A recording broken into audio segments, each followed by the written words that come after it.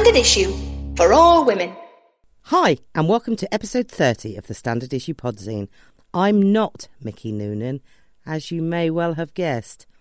That's because this week, what with it containing International Women's Day and all, we've done something a bit different. And by different, I mean we've recorded four extra interviews with brilliant women, including Laura Bates and Dr. Jill Sutherland. We've literally trekked through actual snow to get some of these, but it was worth it. I've spent a whole lot of time this week just staring in awe and occasionally saying, wow. And if that isn't the point of International Women's Day, I don't know what it is. More about how you can listen to those special podcasts from Jen at the end of this podcast. What that does mean is that we've no Bush Telegraph for you this week, but just to be clear, we are still abundant of views on almost everything, in case you were wondering or worried. And we still have a fit-to-bursting podcast for you today. First up, as British Science Week will soon be upon us, we speak to Anjali Ramachandran from the Nevertheless podcast about the importance of getting young girls into STEM. Lucy Nichol tells us about her new book, A Series of Unfortunate Stereotypes, which first started as a column for Standard Issue and charts the stigmas surrounding mental health. She's joined by Jo Neary, who illustrates the book and reads some extracts for us. Mickey talks to playwright and actor Rana Murthy about what the sari means to her and why she's writing a trilogy of plays dedicated to it. Our Jen Offord is all about the women's sport in Jenny Off the Blocks, as is her wont. And I do Disney's Moana. Liberace crabs, here we come. We are joined in the studio by Anjali Ramachandran from the Nevertheless podcast, who has come in to talk to us on our podcast exchange. I was going to say what it's about, but in fact, I'm going to ask you, Anjali, can you tell us what your podcast is all about, please? If you can't, it's going to be really awkward. Yeah. Sure. So Nevertheless is a podcast supported by Pearson Education that's about the women changing teaching and learning through technology. So it's all about women, engineers, software developers, academics, researchers, entrepreneurs, people who have been revolutionizing the way kids and adults and anyone learns, really, and really is making and have made in the past as well a really big difference to all our lives without us really knowing it. And so you host the podcast with Lee Alexander. She's actually the main host. I just step in when needed. I'm the executive producer on it.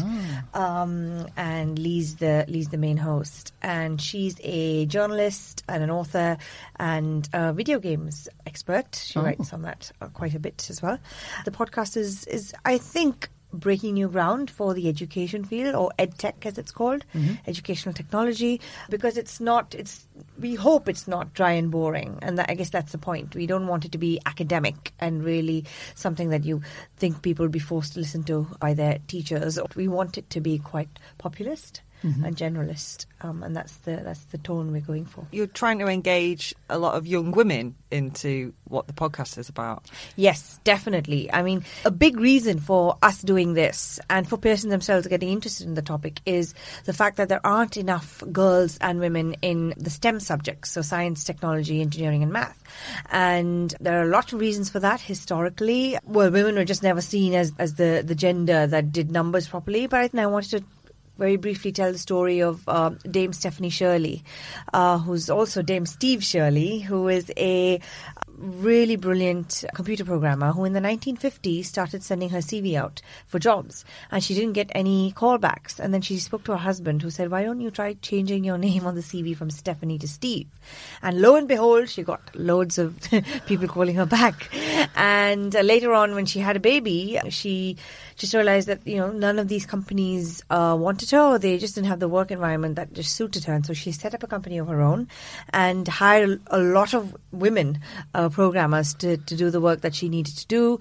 They're the ones who built the Concorde's black box, actually. It's pretty brilliant. They've done some amazing work, yeah. And she got to the point where she was hiring so many women, only like hundreds of women and only 3 men. And then the law came in and said, that's not That's actually not fair for men. Can you believe it? We're in trouble, guys. Yeah. Is it reverse sexism? No, it's not, because that doesn't exist. Yeah, exactly. What is your background?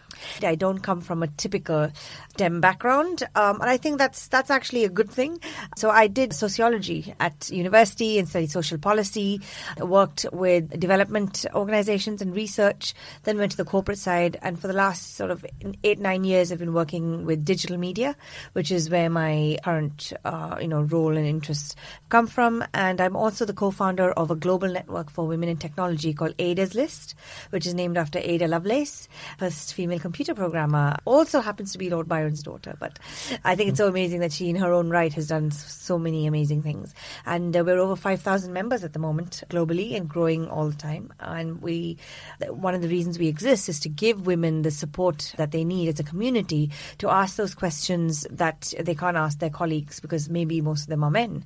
So to sort of make them aware of the really amazing jobs that exist for women in tech, so that they can, get to the next stage in their career and ideally get to the leadership level or, board level where there are just not enough women at the moment, and start changing policy from within. But with education, obviously, which is what your podcast's about, I mean, the key is to get them young, isn't it? To get girls interested. Yes, and I think there are loads of organizations doing brilliant work in that right now. STEMets is one of them.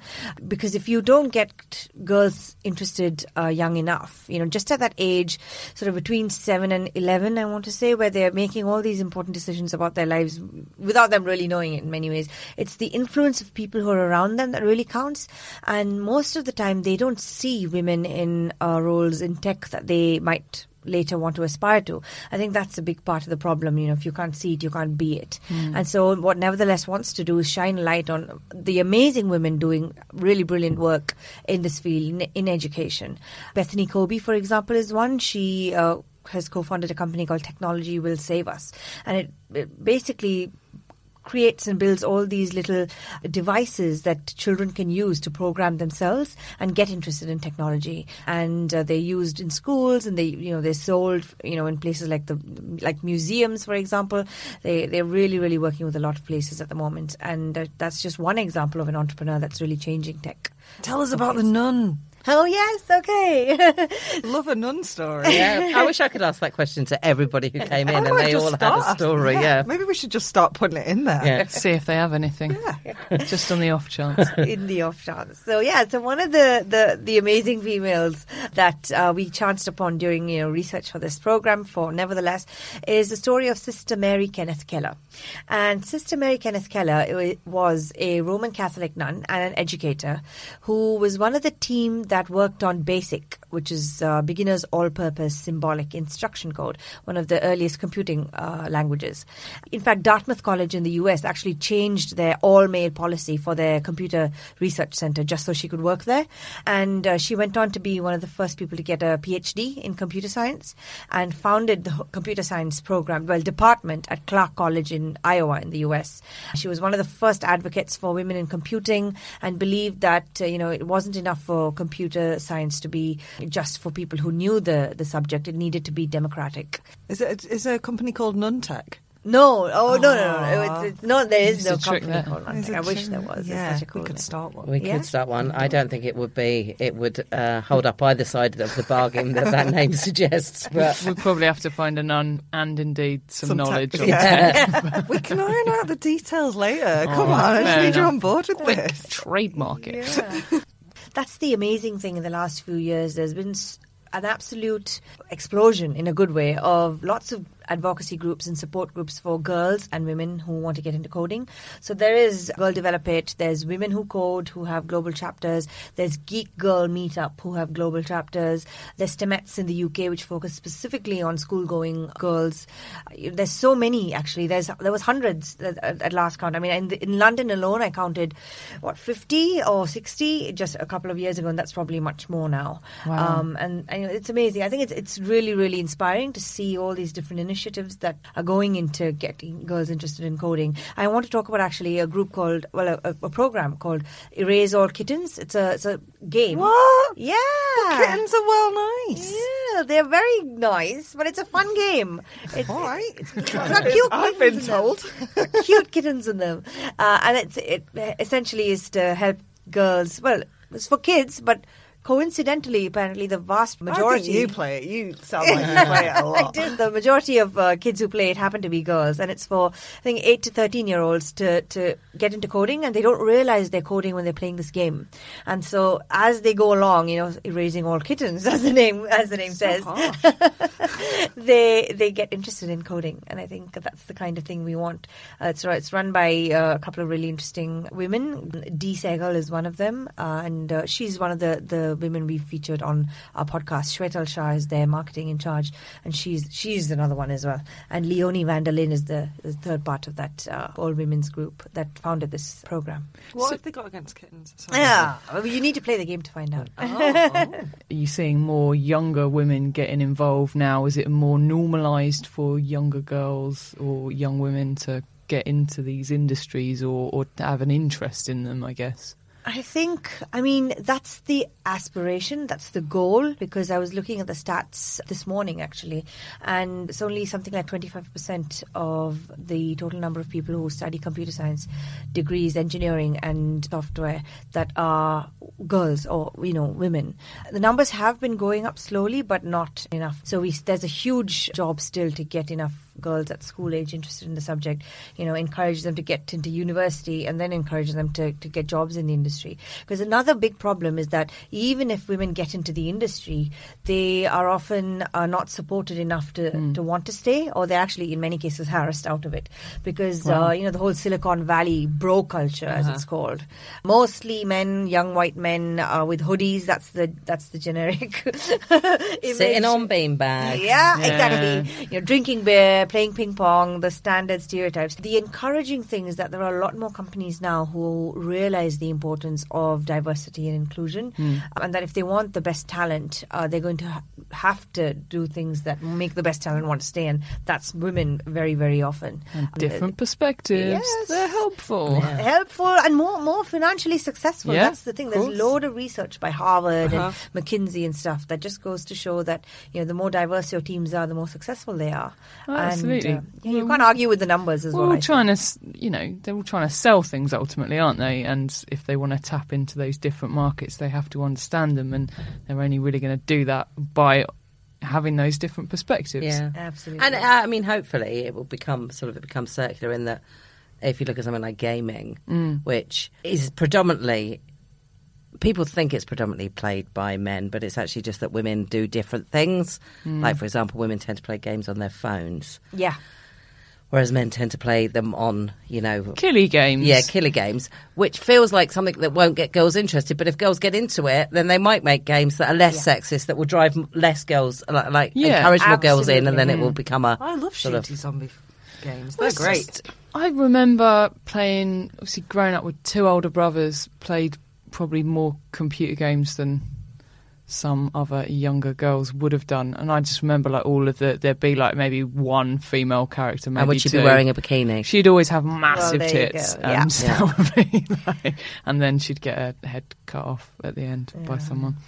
Those are the stereotypes we're trying to challenge. Well, there you go. We had nanochemist Dr. Suze Kundu come in, and she talked to us about the situation within STEM and getting women into STEM. And I think the stat she gave us that only 9% of employees in the engineering community are women. Yeah.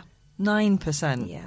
That's not 50, is it? That's 9%. That's the thing. It's really, really shocking when you get into the numbers. And there's a huge need for all the programs that exist at the moment, because we need to shift those numbers up. And it goes back to, the kinds of companies that are built. So again, 9% is actually the number of female-founded startups that get funding. Most of the startups that get funding are male, because the people who invest are male. And so there's this bias towards funding in people who look like you. And if it's mostly male investors, you're going to get mostly male companies funded. And so we need more women becoming investors as well. That's the other angle. Is it mostly white investors as well? Does that have a... Yeah. Absolutely. In fact, in the last year, there's been a couple of accelerators, incubators, which are basically spaces where startups can go to get the support they need to grow, that focus on minority founders, which I think is vastly needed. Who is your STEM tech hero? I'm inclined to say Ada Lovelace because she really was one of the pioneers. I mean, there are so many. Yeah, Ada Lovelace is one of them, I think. They're up there. That's who people should be Googling at the end of this. Yeah. Google it, guys. Go to She has a day, doesn't she, Ada Lovelace? She does indeed. And in fact, nevertheless, you must listen to Nevertheless, because guys. In every episode we cover at least 5 or 6 women that need to be known better, and that's the aim of it. Apart from starting Nuntech, which I'm keen to do, is there anything that people outside of the industries can do to help, apart from raise awareness and be more balanced and fair with how you treat girls and boys, I would say, because a lot of it starts young. There's this unconscious bias where it's not seen as feminine for girls to, play shooting games, for example, or whatever. But all that kind of conditioning starts young, and then it goes on to the next level, which is when girls, as they get into their early teens, they start having peer pressure, like a lot of peer pressure.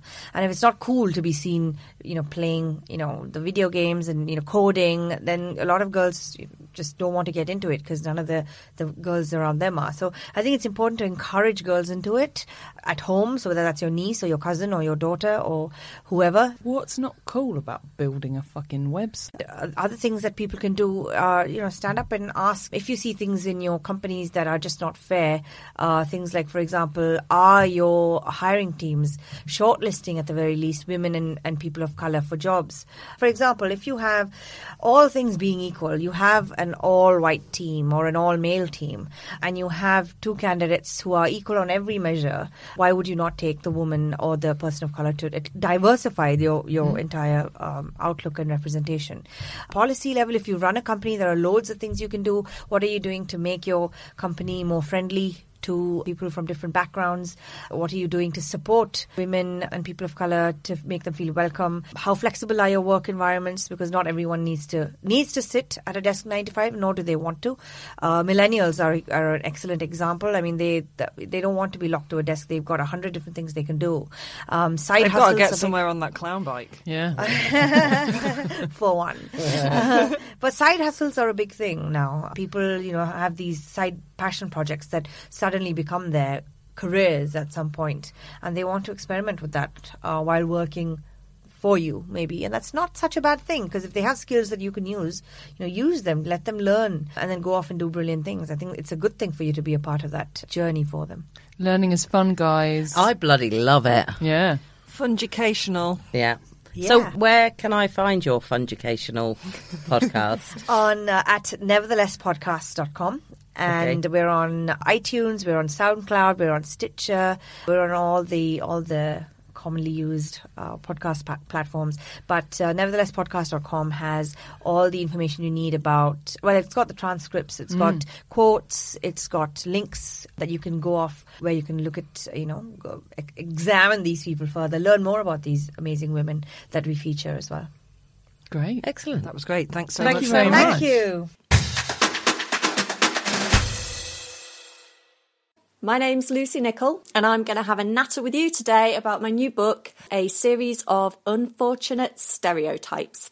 Also, in between my what might be occasionally monotonous tones, you'll hear the altogether more wonderful voice of Jo Neary. Jo is a seasoned standard issue illustrator, writer. She's a stand-up comedian, actor, and, importantly, she's my lovely book illustrator.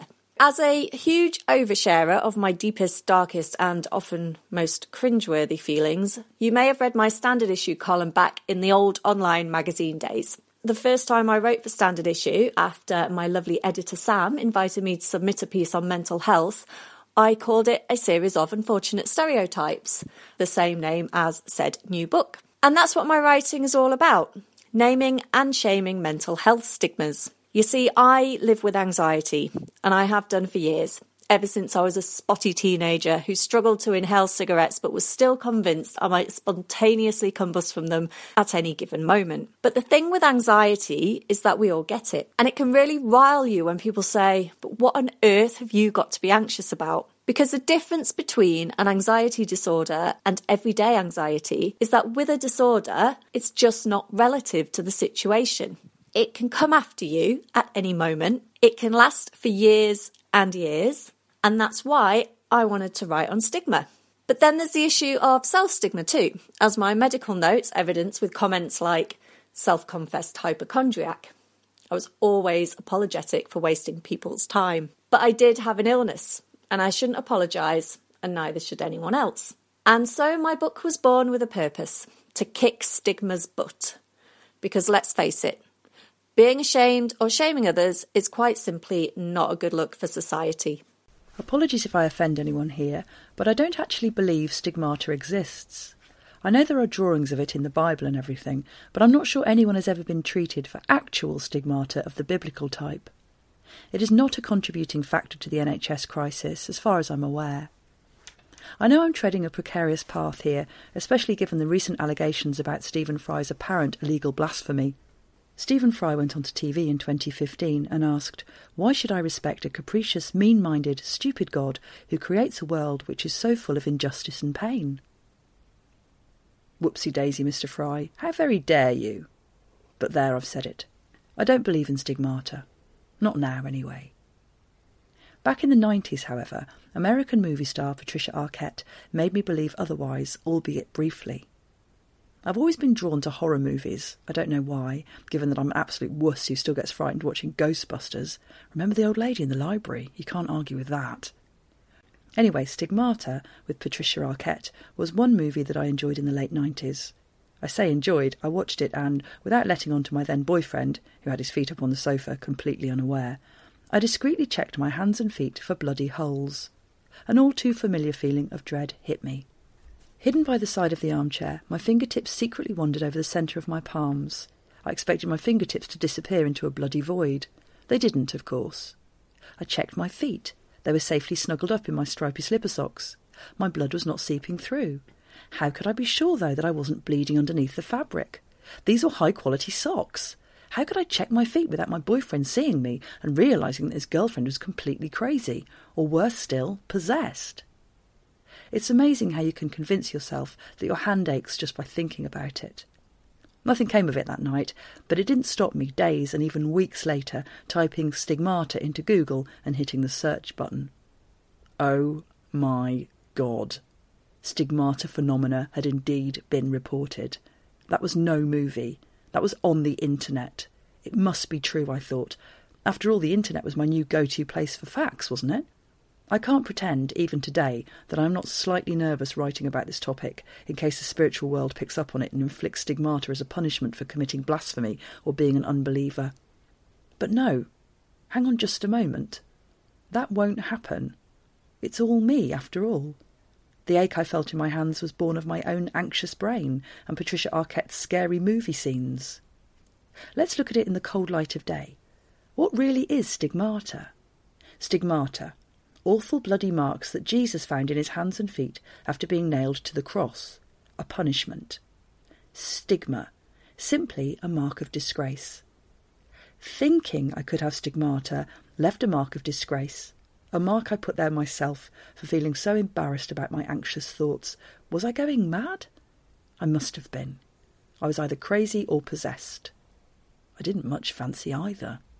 So the topic of stigma got me thinking about how mental health stereotypes have changed over the years.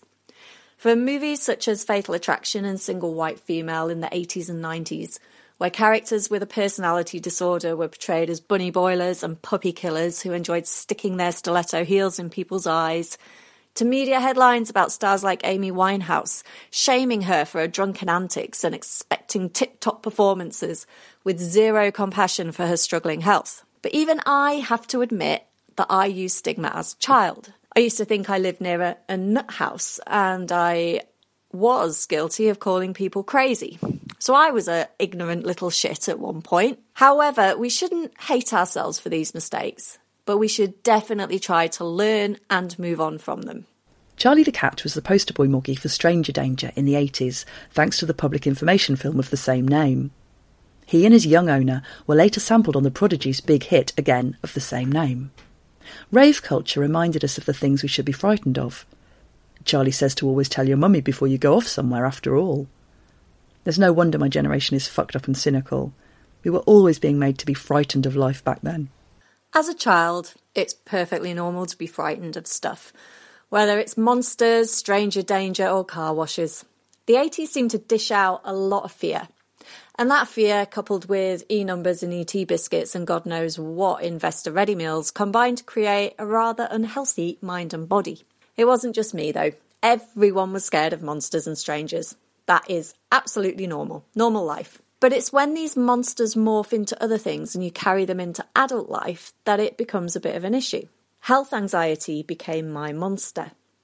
I was definitely a nervous child, incredibly shy and awkward and highly strung, excitable and panicky. In fact, my good friend Tom still sees me as a highly excitable human being. He describes me as a spaniel, one full fat coke away from licking someone apparently. Some of this was relative, some was just being a child. But some of the fears I had as a youngster developed into an anxiety disorder. The things I was frightened of in the 1980s include car washes, wasps, pylons, other people, beards, volcanoes.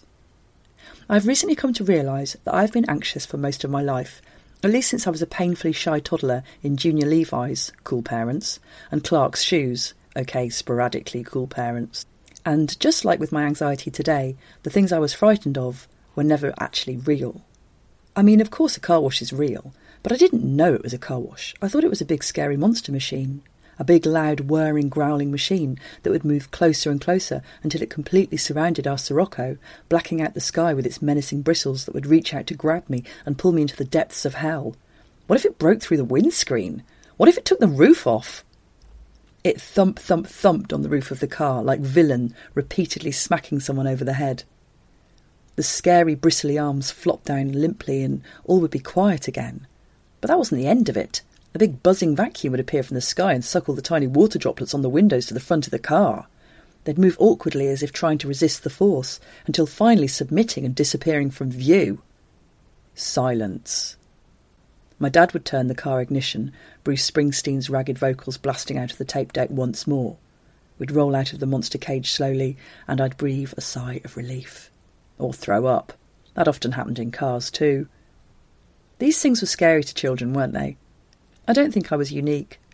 I just think that I carried these kinds of fears into my adult life. As a child, you can't rationalise with yourself that a car wash isn't a monster. As an adult, you really should be able to. But I can't.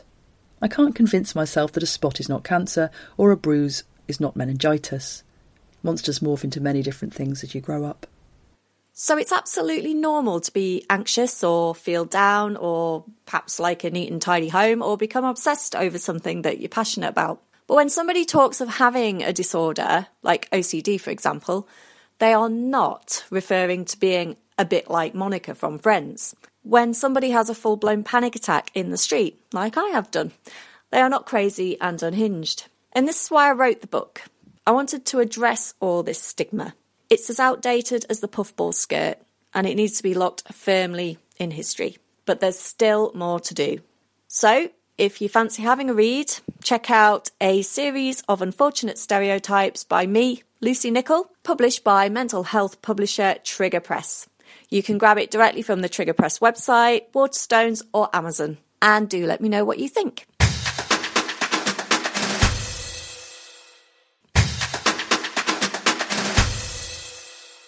Hello, I'm with Ronnie Murthy at Alan Carr's House of... No, it's not Alan Carr's House of Saris. That would be very different. At Alanka House of Sari in Manchester. Hi, Ronnie. Hi. Hi. This is one of the last remaining traditional sari shops in the UK, right? Absolutely, which is why I chose it for the show. This is part of my sari trilogy, so I think I should begin there, because I wanted to look at the sari as a metaphor for talking about stories from I suppose, the South Asian diaspora, really, throughout the generations and across boundaries, all boundaries of geography, but also gender. So I started with Who's Sari Now, which was my one-woman show, and in a way it was the... Who doesn't love a pun? Exactly. But it really was about Who's Sari Now, because I started from the standpoint that the sari wasn't something that was a simple, iconic garment for me. It was incredibly complicated. And I think that was what I wanted to examine, that for a lot of second, third generation South Asian women from not even in the subcontinent, but outside of the subcontinent, we had a very complicated relationship with the sari. It was representing patriarchy. Yeah, it's iconic, but at the same time, it's got that frisson of, okay, your whole entire sexuality and your purpose in life is kind of wound round this piece of fabric. This is what a sari is, a strip of cloth. As a white working class woman from Wigan, I know very little about the sari. Could you tell us a tiny bit more about the importance of it? Right. It's a millennia-old garment. And it's a drape. It's a garment that was meant for draping, and therefore it was originally meant for both men and women. It wasn't exactly, this is a part of the research that I found most fascinating, because it became particular to women, I think, more recently, and I think it's in the hundreds of years rather than thousands of years. So I liken it to the toga, possibly, with the Romans. And the higher up you are in the hierarchy of class, you probably wore it with jewelry and all of those things. And, men and women both wore, these highly decorated, colourful, and it was a drape. It was the way in which you draped it.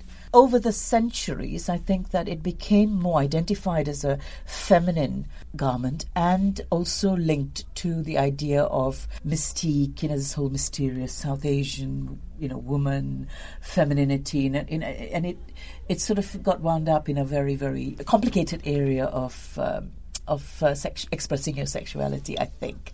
And also it's in ritual, it's tied up with ritual, it's tied up with a lot of religious iconography. So I think that what I wanted to examine with part 2 of the Sari trilogy, this play, Handlooms, is the whole male aspect of it. I first started with me being a very young girl, being fascinated by sari shops, especially in India, but also in Malaysia, where I grew up. It was always a man selling a sari to a group of women who he was not related to, but who had a kind of conversation with them that was hugely intimate, slightly, in the lines of innuendo and, kind of slightly sexier, actually. Like, oh, Mrs. Sharma, this colour would look beautiful against your skin. So he'll probably even touch her shoulder and put a piece of the material on her. And this kind of intimate language and sensuous language isn't something that is acceptable in other areas of social you actually kept very much away from male touch and the male gaze and chat, right? Absolutely. And this is completely, the man is at the heart of designing the sari, selling it, the business of it, going to auctions to buy the sari. So in a way, Alanka, in the middle of Curry Mile in Manchester, is probably one of the last bastions of this kind of negotiation between sari seller and clientele, because as you can see in this is why this show is going to be incredibly exciting, because you're going to be immersed in a very traditional sari shop where you actually have a stage area. It's hugely theatrical. So the language is not just intimate, it's hugely theatrical, because Dilip, who owns the shop, he will stand on one of those stage areas. You actually have a stage area with clients who sit in highly elaborate, ornate chairs. It reminds me of tea. A bridal shop. Absolutely. Probably that. And also, it has a boudoir aspect to it, where there's a lot of storytelling. There's a lot of, if you imagine a young bride coming at the most vulnerable stage of her life, where, her whole life is in front of her, and she has to kind of trust this man to sort of choose, help her choose her sari for, her trousseau. That's going to be like a really significant part of her life. So I guess that fascinated me, that aspect of it fascinated me, but also what fascinated me with the research is the idea that men wore saris, and some festivals and some traditional religious ceremonies like Navaratri in India is celebrated by men, but when they dress up so that they identify with the goddess energy, they dress as women, and their wives help them with their makeup, and so they embody the feminine energy in the 9 days that celebrates the goddess power. Let's say someone is so mesmerized by the sensuality of the sari, by the fabric, by the way it's weaved and made, that he didn't find it unusual, or he didn't regard it as something subversive to actually put on a sari. And this is the area that I find most fascinating by my main character that I've written. I didn't set out to write that, but that was what evolved. We're, just to let the listeners know, that Rani and I are already trying to capture the intimacy of the show by sitting quite huddled together in the changing room. Yes. In a beautiful sari shop, which is where it's Alanka's. I can't say it. Say it for me. Alanka. I keep wanting to say Alanka's, and that isn't what we're Which doing. means embellish. Oh. Which means jewellery, and embellish yourself with jewellery and beauty. So in Tamil, which is the language I speak, alankaram is to embellish yourself with in jewellery and beauty and you know, perfume. It sounds much nicer when you say it, so when I try and say it. You yourself have quite a complicated relationship with the sari, don't you? Yep. Could you tell us a little bit about that? Yes, so imagine a 11-year-old girl who was a bit of a tomboy in shorts and T-shirts in Malaysia, tropical Malaysia, and almost overnight, you know, the big change in your life, and you start to menstruate, and you're kept in the back room of your house. I mean, from a very modern, contemporary, highly educated household who are quite liberal-minded, this is the one area in my life that I found that my parents were suddenly alien to me. They kind of said, well, okay, now you've come of age. And off age meant these incredible responsibilities that was in the area of, okay, now you're a woman, and therefore the shame of the family or the honor of the family is in your shoulders. Something in language that I would never have associated with my parents was suddenly emanating from their mouths. Wow. And I think, yeah, it was quite an extraordinary thing. So I associate that very challenging time for me, for an 11-year-old, with the sari, because, of course, there's a ceremony that they perform, which I think thousands of years ago, it was the first time the girl was kind of launched into society, a bit like a, so presented. cotillion, a bit of a debutante, I mean, it's that kind of thing. You're ready for marriage. You're ready for... At 11? At 11, because you're ready to be a mother. I mean, in the old days, that would be the time that they would arrange the marriage, so that when you're 18, this is the boy you're going to marry. Okay. So that is the time that they will say, the families will decide and give you gold. Now, even though it was the 20th century at that time for me, I still found that incredibly disturbing, because I thought, okay, this is something that I couldn't make sense of at that time, but I associated with the scratchy, itchy sari that kind of enveloped me in all of this. Of course, now I can talk about it in metaphorical terms. At that point, as an 11-year-old, it was a deeply uncomfortable feeling. Imagine you just wanted to back away from it. I wanted to back away. I thought this is really strange, because suddenly my uncles and aunties were looking at me slightly differently. It could be, as an adult now, I'm looking back and maybe, revisiting that moment. But I know that quite clearly it was the sari that kind of really drew me backwards in time.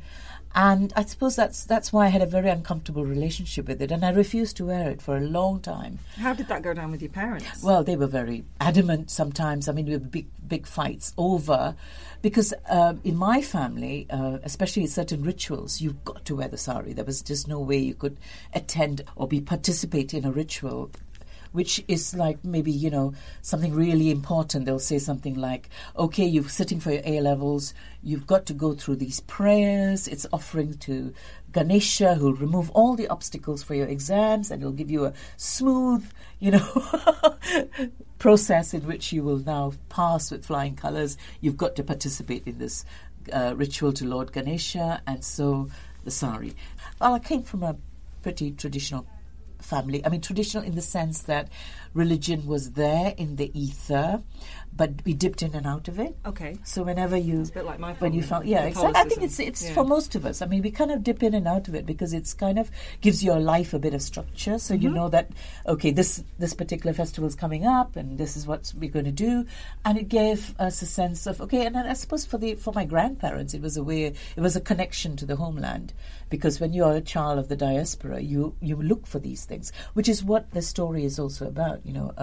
This trilogy of plays that I've written is really also the longing that a lot of migrant communities, because Rasa, my company, and my work has always been involved in, because I'm a migrant several times over, I always am interested in migrant cultures and how we make sense of the world that we find ourselves in, how we adapt to the multiplicity of identities sometimes that we have to negotiate. And I think that is very much part of this story. It's a migrant story. I mean, Alanka itself is a migrant story. Dilip and his family come from Gujarat originally, but they grew up in Dar es Salaam in Tanzania. This is the whole trajectory of how a sari shop can actually exemplify a lot of the complexities of people's lives when you leave one's homeland, and you have, in fact, in this case, two homelands, much like my biography. So my homeland is both Malaysia, Sri Lanka, but also now Britain. So the continuity is that of the sari. So I look for it as a metaphor to talk about, a whole range of maybe complicated emotions and longing and memories attached to something that's quite, just something you wear, put on for a wedding or something. I suppose it's like when you have a certain smell that takes you back, or a taste that takes you back. Do you wear the sari by choice now? Yes, I do. So I learned eventually to understand that so much of that is attached to my identity. And when your identity is threatened, i.e., when I came here, in a sense, you've got to explain yourself. I mean, when you see me, the first thing is the skin colour, isn't it? And people are slightly, not sure. Okay, she might be the South Asian, maybe. But the idea that possibly I'm also Southeast Asian, and I speak certain languages that are not spoken here by certain, by even South Asians. So there were things that already made me other. We've got a noisy changing room. That already made me other. That I just found that maybe I could put on the sari, but with in my own terms. I think that was the key for me. That it was an extension of my own power as a woman. I'm a large woman, which is why we're huddled in this. Ricky's very tiny, but I'm large, and we're huddled in a changing room, and fully clothed, I have to add. Spoil sport. I found that this was the one size fits all. That's it. It's a long scarf. It's 6 yards, and it was exactly. So it's a drape. It's a way of draping it around you that I found highly sensuous. I kind of reinvented for myself a way of looking at the sari without all the other complicated, associations with it. So a garment that started off to you as very uncomfortable has become a source of comfort. A source of comfort and power and, empowerment, yeah. Absolutely. And an extension of my identity, or rather one of my identities. And in the fact that now that people associate me with... Do you think there's been a cultural shift, not just a personal shift? There's been a cultural shift away from the sari. I think that's why I was interested in writing about it. Now, when I used to walk down this road, where Alanka is, which is the Winslow Road, Curry Mile as it's known... in Russia, which is where I used to go to college, so it's very familiar to me as well. And in the late 90s, you still used to see the women in saris. Absolutely, that's what I was hearing. It exactly. was very definitive of this area of Manchester. Mm-hmm. So women would wear it as an everyday garment. It wasn't a special, occasional garment. It was an everyday, where they did their chores. You could see women on a motorbike in saris. Always with trainers or flip-flops always and socks. Yes. And heavy winter coats. Yeah, heavy winter coats. But you have this lovely... something quite dazzling peeping out of this heavy, black winter coat. Over time, I realized that it was missing. It had gone into the closet, as it were, Yeah. And I think second and third generation, the millennials, who I hope will come and see this show, will notice that they themselves have a complicated relationship with the sari, and that, you know, they don't know how to drape the sari on themselves. They find it deeply uncomfortable because it's more exposing than a bikini, I have to say. You see a lots lot of people, side flesh, is exactly, that right? Because there's no knots or anything. No, and it's yeah, you feel quite vulnerable, and it's how to switch that. And in a way, I did feel very vulnerable ages ago, and now I kind of feel quite powerful. So tell us when we can see handlooms, because it's on in Manchester and Leicester, right? Yes, it will happen here in Alanka in March, 10th of March till the 24th. Leicester is Anoki on Belgrave Road. So Anoki is run by Karan, who is the nephew of Dilip. So this is a proper migrant story as well, because even the choice of the shops, they are related to each other. So. And where can people find out more about you? Do you have a website? Yes, www.rasatheatre.co.uk. Delve into your back Delve catalogue. into my back catalogue, exactly. Possibly in a tiny changing room. Rani, thank you so Thank much you. for talking to us. Yeah, pleasure. You play ball like a girl! Go on, do one, kid. Jenny off the blocks. Welcome to Jenny off the blocks, that time of the week where we wonder why we only get to believe in sport as if it was some kind of mythical creature as opposed to just friggin' well do it like the goddamned man. Yes, it's time to talk all things women's sport. Cher believed in life after love, Westlife believed in angels, and R. Kelly believed he could fly, and potentially some other things, but, you know, we'll leave it there for now. This week, women believe in football. Yes, that's right. England women's football team are currently competing in the She Believes Cup, and that is a tournament between them, the USA, Germany and France. Having beaten France and tied 2-2 with Germany, England will now play the USA on Thursday, International Women's Day, see what they did there, and they can win the whole tournament if they manage to beat them. Now, I'm not going to dwell too much on the fact that the name of the tournament makes it sound like some kind of sanitary hygiene product, but look, it's on the telly and everything via the BBC Red Button, just FYI, and it's even getting a bit of attention in the press. National treasure and darling of the MLS, David Beckham, swung by to offer his support to the Birds and his old teammate Phil. Hey ladies, I guess you're just doing some ironing roundabout right now. Neville, who recently took over as the manager of the team. Now, obviously, we'd all have liked a woman to get that job, and I'd have liked it to be Emma Hayes. There, I said it. But it's something that we can take from it, which is that a name like Phil Neville does bring a bit of attention to the team, and as ever with women's sport, attention is sorely needed. Meanwhile, I read a fascinating article last week about how the Football Association are working on a marketing strategy to make football the go-to sport for young girls, capitalising on what is currently a sort of family crowd at the game. So there's a lot of stuff that the FA gets very badly wrong. Yes, Martin, your comments comparing Nazi swastikas to the Star of David were in poor taste. How do you have a job? How does he have a job? It's like he's laughing at us all, but anyway, I digress as ever. So on this count, and to be clear, that's on their marketing strategy, not on the whole Nazi thing, they're succeeding. So, you know, credit where it's due, and it is not that often I will give any credit to the Football Association. Anyway, to segue neatly into a sport that isn't really succeeding so well, and that's not really their fault. It's one we've chatted about before in this podcast. It was reported last week that Sports Minister Tracy Crouch, because yes, indeed, they did give a woman that job, well done the Tories, is set to hold what the Times called an emergency summit this week, and that's to address a £1 million funding shortfall threatening withdrawal of the British men's and women's senior basketball teams from international competition. Now, to be clear, this is an absolute travesty, and again, we really, really, really need to rethink our approach to sports funding, which is, when I say our approach to sports funding, of course, I mean UK sports no-win, no-fee policy, as I like to call it. I don't want to do other sports down in order to big another one up. I don't think that's in anyone's interest at all.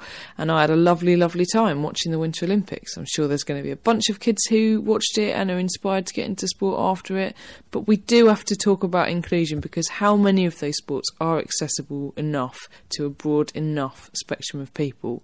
So with basketball, you just need a ball and you need a court. And in a lot of places, courts are just in parks and they're free to use. You can't say the same thing of curling or skiing or any of that other mad shit we saw. And I'm not suggesting we don't fund those sports too, but it is criminal that we don't see the potential of a sport like basketball to improve sports participation and also to become sustainable in its own right. I don't think, obviously some work needs to go in, but I just think it totally has that potential, and I can't understand why we're not trying to grow it. Also, while we're on the funding subject, we should probably mention cycling, which is a huge beneficiary of UK sports funding and a massive success story in British sport, really as a result of that. So this week, a Culture, Media and Sports Select Committee report into combating doping, which has been published, has found that Sir Bradley Wiggins and Team Sky, headed up by former British cycling chief Sir Dave Brailsford, crossed the ethical line, those are their words, not mine, in their use of performance-enhancing drugs administered under therapeutic use exemptions. So that's a bit awkward. Team Sky and Wiggins have denied all of the allegations against them, but it's an angle that we really should think about in terms of that no medal, no money policy in light of some of the findings. That's all for me this week, and I'll be back again next week with more women's sports. But in the meantime, fancy a chat? About sport predominantly, but sometimes I just like to tweet about my sink and stuff. That's not a euphemism. I mean the actual sink in my kitchen. Anyway, I digress. You can get in touch with me on Twitter, where I am at InspireGen.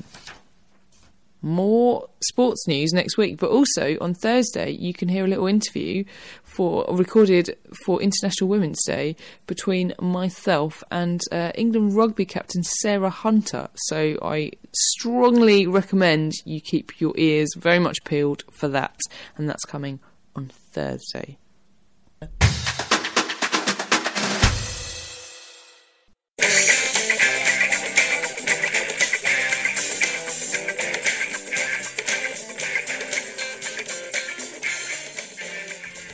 Welcome to Dunleavy Does Disney. Dunleavy, what Disney did you did this week? This week I watched 2016's Moana. Sorry, what? What? I've never heard of it. Really not? Yeah. Blimey. Okay, well, no, I know that I've made a double liar of myself, because firstly, we were actually going to have a week off, Dunleavy Does Disney, because, and here's a peek behind the standard issue curtain, we actually sometimes record a few of these in advance in case we're super busy one week. You are thrown out of the magician's circle. I know. And secondly, because I'd been led to believe that Moana was very good, and I had said I was going to hold on to it so that I had something to look forward to while I was ploughing through all those other Disney films that nobody even remembers. But what happened was, my aunt was at my house and she said, "What Disney are you watching this weekend?" And I said, "None." And she did a little sad face because she works in a school.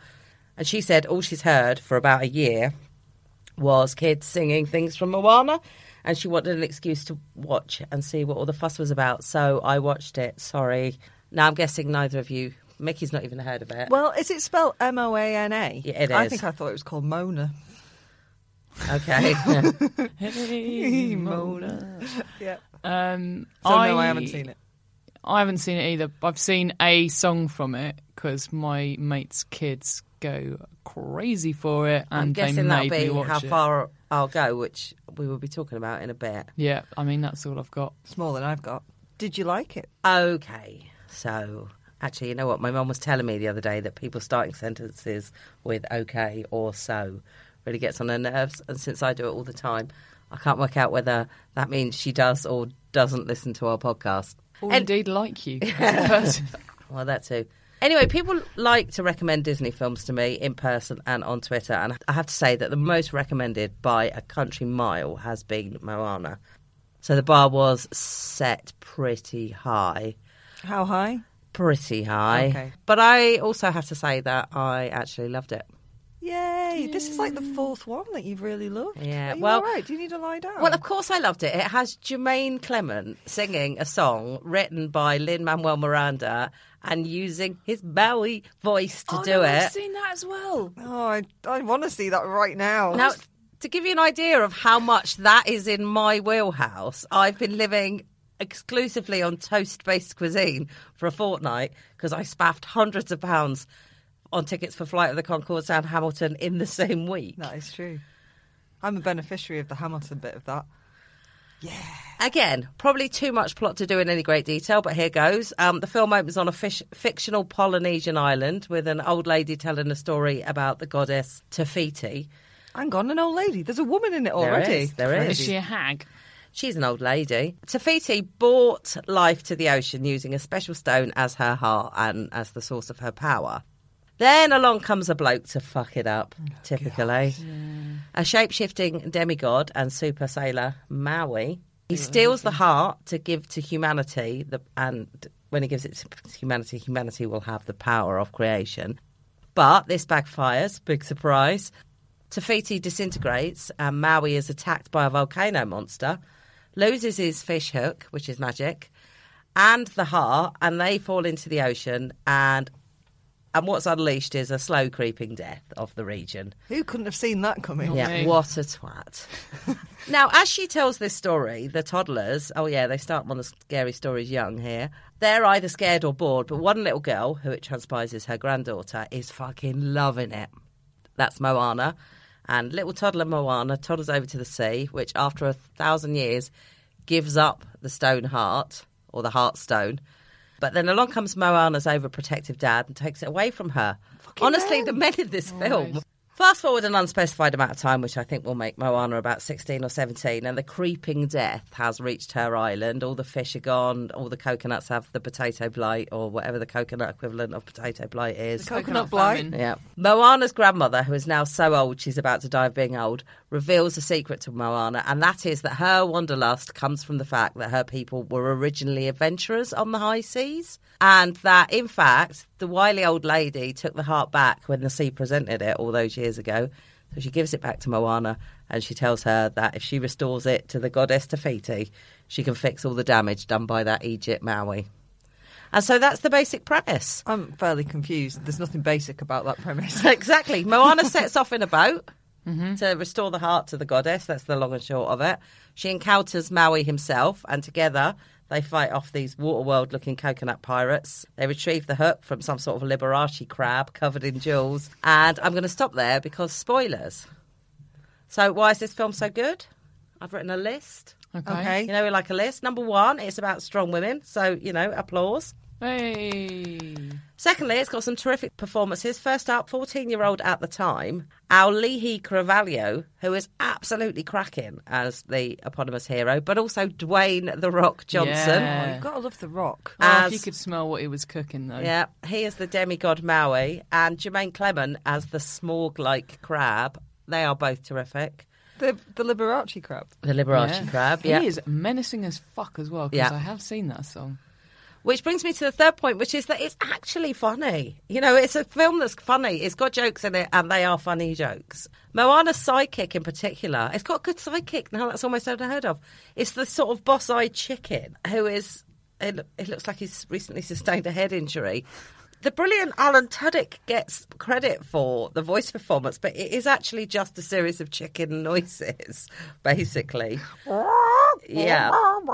He has to have food put directly in front of him because he just pecks. And sometimes, unless it's in front of him, he just eats what's in front of him, which is stones and things. Do you think Disney was trying to make it up to the chicken community after the horror that was Little. Chicken Little? It could be.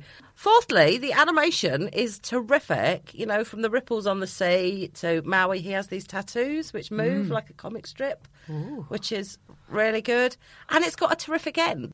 The denouement, which Moana herself is entirely responsible for, and in which she actually gets to achieve all the things that she sings about in the first act. Which brings me to Mr. Miranda, who has absolutely pulled a musical blinder here. Probably the best way to demonstrate that is if we talk about the film's I Want song.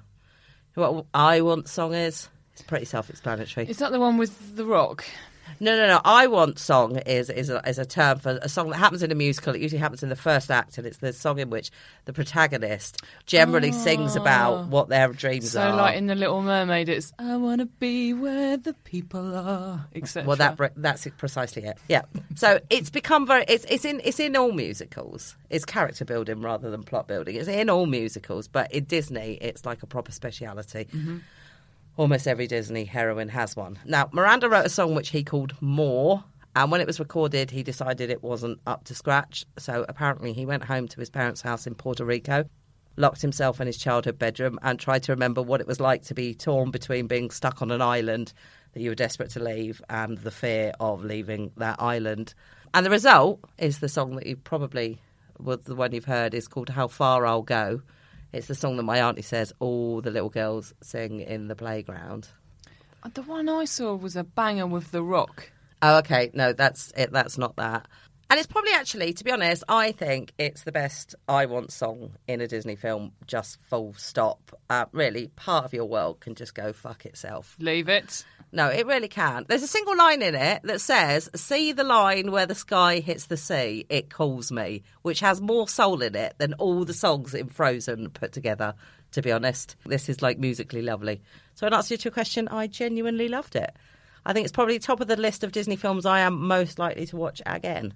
Awesome. Like above Brave? Yeah, because it's a bit more fun than Brave. It's funny. I want to see crabs look like Liberace singing songs in David Bowie voices. That's true. I mean, there's no one out there who doesn't want that. What score are we giving it? I am going to give it 5. What? Yeah. That's our first 5, isn't it? No, Brave got 5. Brave got 5 as well. Yeah, and I think The Rescuers got 5 as well. Oh, so 5 what? I'm going to give it 5 well-timed people's eyebrows out of 5. Hey. That's all from us this week.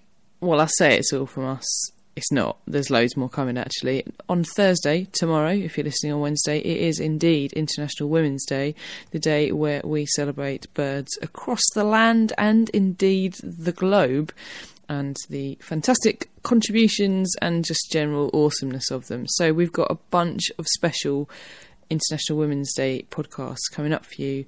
Some fantastic interviews that we've done. So we had a chat with Ayesha Hazarika, a former political advisor turned stand-up comedian. She is amazing. Me and Hannah met up with Laura Bates of Everyday Sexism, also amazing. Mick and Han also had a little chat with a Cambridge academic about Millicent Fawcett. And I caught up with England rugby captain Sarah Hunter to talk about women's sport. All of that is coming for you this week, as well as on Sunday, which is Mother's Day, we have got a treat for you by way of Molly Sheridan, who you have heard on this podcast before, talking about her excellent perfume company Reek, which she runs with her mum Sarah, and they have done a lovely little interview for us about what it's like being a mother and daughter business partnership, and it's excellent and funny and just lovely stuff. So again, keep your ears peeled for that on Sunday, and we'll also be giving you the opportunity to win a bottle of their perfume for your mum, or just for yourself if you like. Maybe don't tell your mum that. Next week we've got another excellent podzine for you. We've got Helen Walmsley Johnson talking about a book she has written called Look What You Made Me Do, which is about domestic abuse. We have got Dr. Terry Simpkin from Anglia Ruskin University chatting about imposter syndrome, and we have got the very brilliant Lara Spirit from Our Future, Our Choice talking about kicking this Brexit shit to the curb, man. We hope you've had a lovely time today. We hope you have an excellent International Women's Day and a wonderful Mother's Day too, either with your mum or with your kids or whatever the crap you're doing. Please do rate and review us on iTunes. It's ever so helpful if you just say we're excellent rather than we're shit. And obviously we are excellent, so it's not going to be a lie. And also just tell your mates if you like us. Just give them a little shout. Say, oh, do you know what? That's Standard Issue Podcast. It's bloody lovely, isn't it? Also, you can find tickets for all of our upcoming shows on Sarah's website, which is www.sarahmillican.co.uk/standard-issue. We've just made a bunch of announcements and we've got a fuck ton more to come. You can find us on Twitter at Standard Issue UK, on Facebook, and indeed on Instagram, because we are down with the kids. And yeah, you can engage with us via those channels should you wish to. Also, another thing coming up, we've got a playlist for you because we started doing those on Spotify. Isn't that nice of us? You can listen to our playlist, which is in honour of Rani Morthy's piece on saris today. And it's about clothes, isn't it? And I managed to finally get A$AP Rocky into this podcast. So I'm delighted. And yeah, you can have a little listen. Guess who picked what? It would be pretty obvious, probably. That's all from me, because this has gone on for just an impossibly long amount of time. All that remains for me to say is, indeed, stay frosty, champs.